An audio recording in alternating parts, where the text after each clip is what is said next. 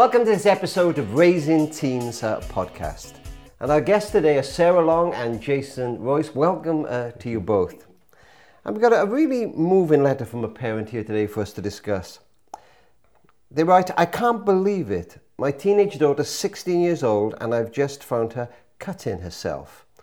Her legs are full of scars at the top. I just don't know where to start to help her." Now, you've worked with hundreds of young people, both of you, I know. So Sarah, let's begin with you. Your heart goes out to that parent, I imagine.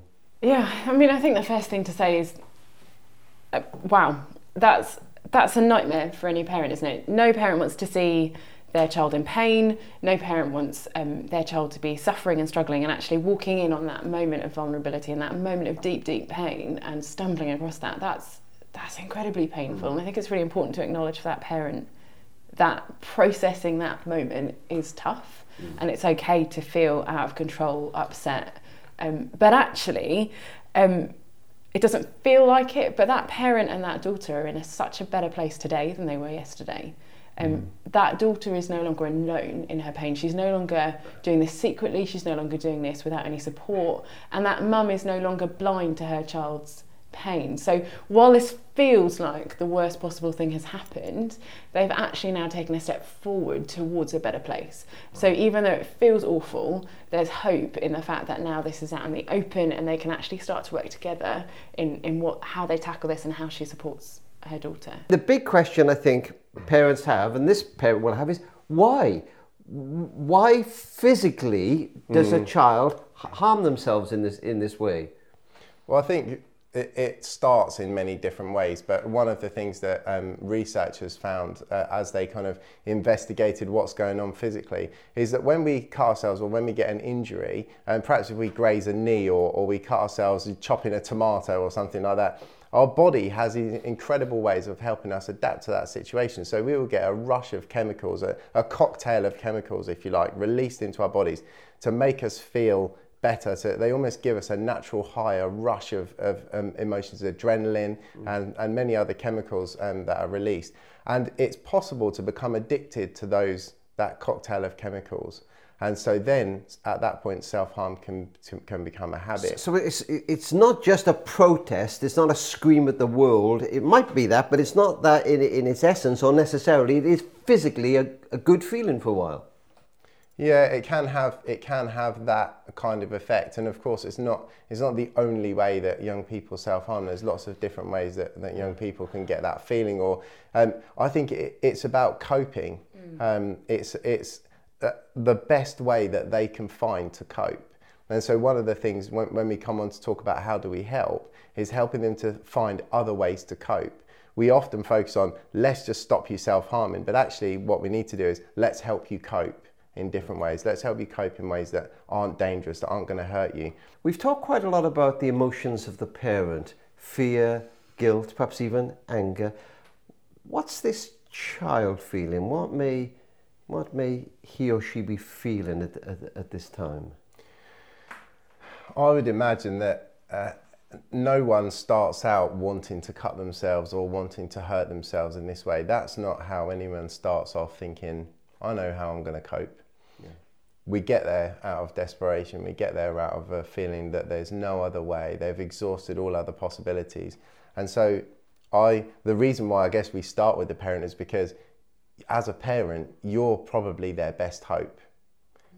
Knowing that you love them, knowing that you support them, that's one of their best hopes. And so we want to start there, but actually, yeah, we do need to focus on the young person. And I would have thought probably verbalizing the fact that you must have felt so desperate. You must have felt like this was the only way that you could cope. And I'm so sorry that you felt that. And I want to work with you. I want to support you to try and find other ways of coping.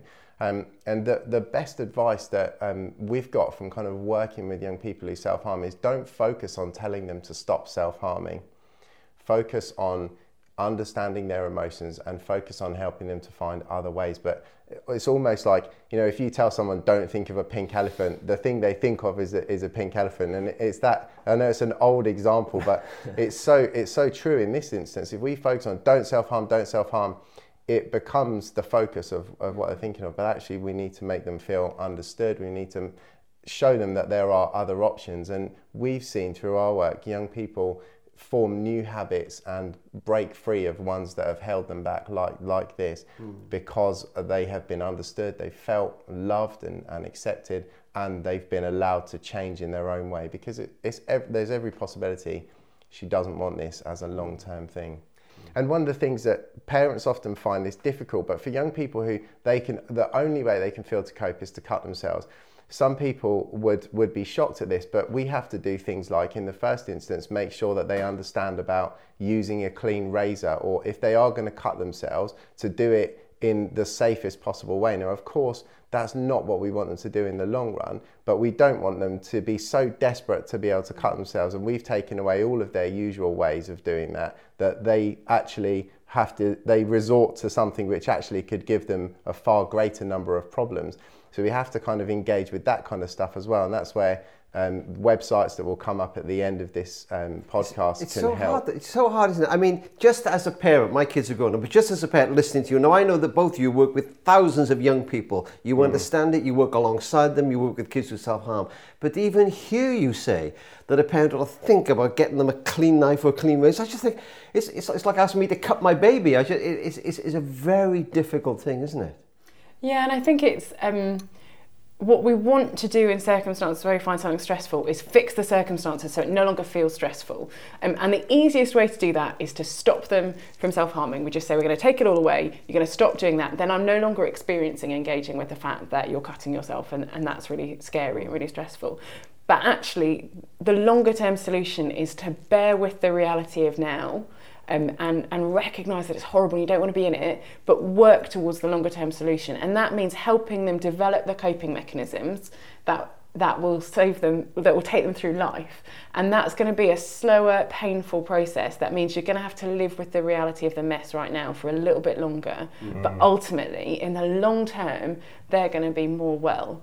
And actually, that's ultimately what they want.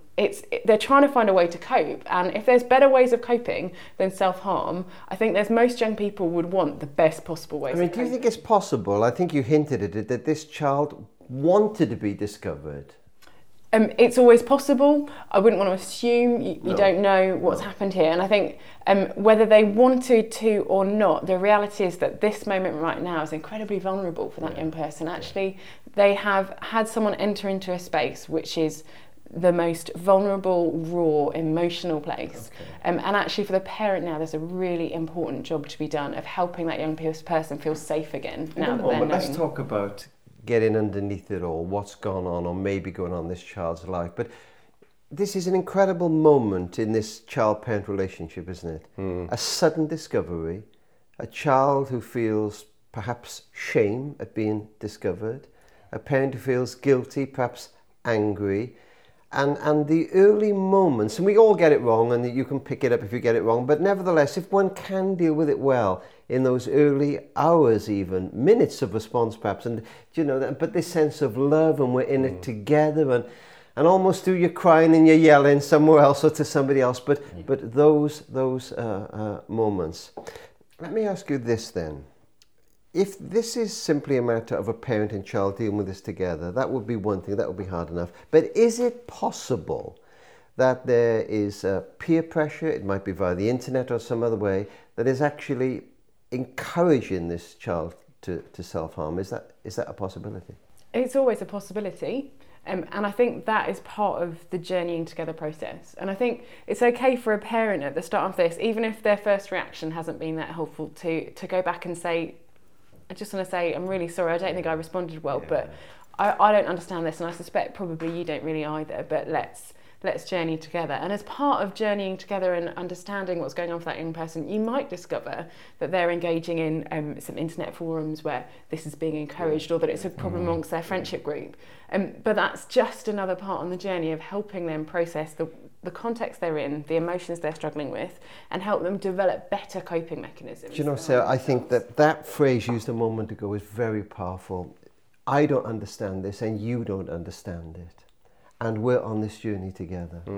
And you spoke earlier of the power of knowing that your mum and dad are with you, and love and care and security, and the sense that we can come through this together. We can cry together. We can get through it together. That's a very powerful emotion, isn't it? Yeah. And I'm not minimizing this for 1 second, but it's not impossible that journeying through this together, and listen, this is not going to be fixed overnight, is it? No. This is not going to just go away overnight, but journeys together will form and may form a very, very deep relationship between these kids. Absolutely. And their parents, yeah. And I would say, accessing some of the websites, selfharm.co.uk is a really good one for parents to look at, and on there they'll see the stories of people who've journeyed through this for years, and those who've come out the other side, those who are still struggling. And I think for parents to feel, I'm not alone in this, other parents are dealing with this, for the young person herself to see, there's hope, I can come through this, I can develop other ways of coping, is so important. I mean, later on, we'll give those watching the chance to access websites, and we'll put some of those up on the screen. But Sarah, as we bring the discussion to a close, just tell us some of the things that might be going on. They're not necessarily are going on in this person's life, but might be going on that might lead to this kind of action. I mean, it really could be anything. So I wouldn't want to put too much speculation in parents' minds, but friendship struggles, bullying, anxiety, exam pressure and school pressure, cyberbullying. It can be a range of any number of things. I think sometimes we forget quite how tough being a young person can be, and as we look back on it, some of the things that young people tell us are really stressing them out. We think, you really haven't got a clue, that's nothing compared to some of the things I'm dealing with, the mortgage, the bills I can't pay. But actually it's the hardest thing they've ever had to face. So for them, that is the hardest thing they've ever experienced in the world. And so we need to understand they're doing the best they can in the circumstance they're in, but they might just need a little bit of our support. And they need our support not saying, that's not very difficult, you can cope with that, but actually saying, do you know what, that is so hard for you. This must be really difficult. Let me help you figure out how to cope with it. And I think that's the most powerful thing a parent can do. And the truth is, even when we're adults, for us now, whatever's going on in our life at that moment is a big deal, isn't it? Yeah. And we've learned different ways of coping with that. I spoke to a little 6-year-old boy, and I promise you these were exact words the other day. He looked at me and said, you know what? Sometimes life's not fair, but you just have to get on with it. What was going through his little mind and all that kind of stuff? Well, we really are coming to the end, but I have found over the years that this thing of guilt, and I want to come back to it, haunts parents. This is true, isn't it? That fantastic parents, wonderful parents, go through this with their kids. Yeah.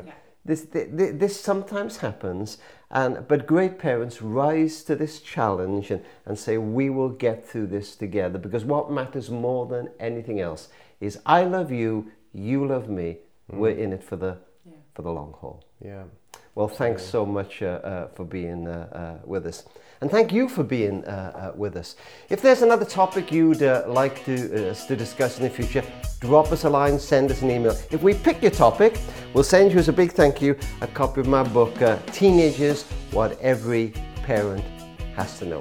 Thanks for being with us. Thank you for being with us, and we hope to see you again next time. You have been listening to the Raising Teens podcast.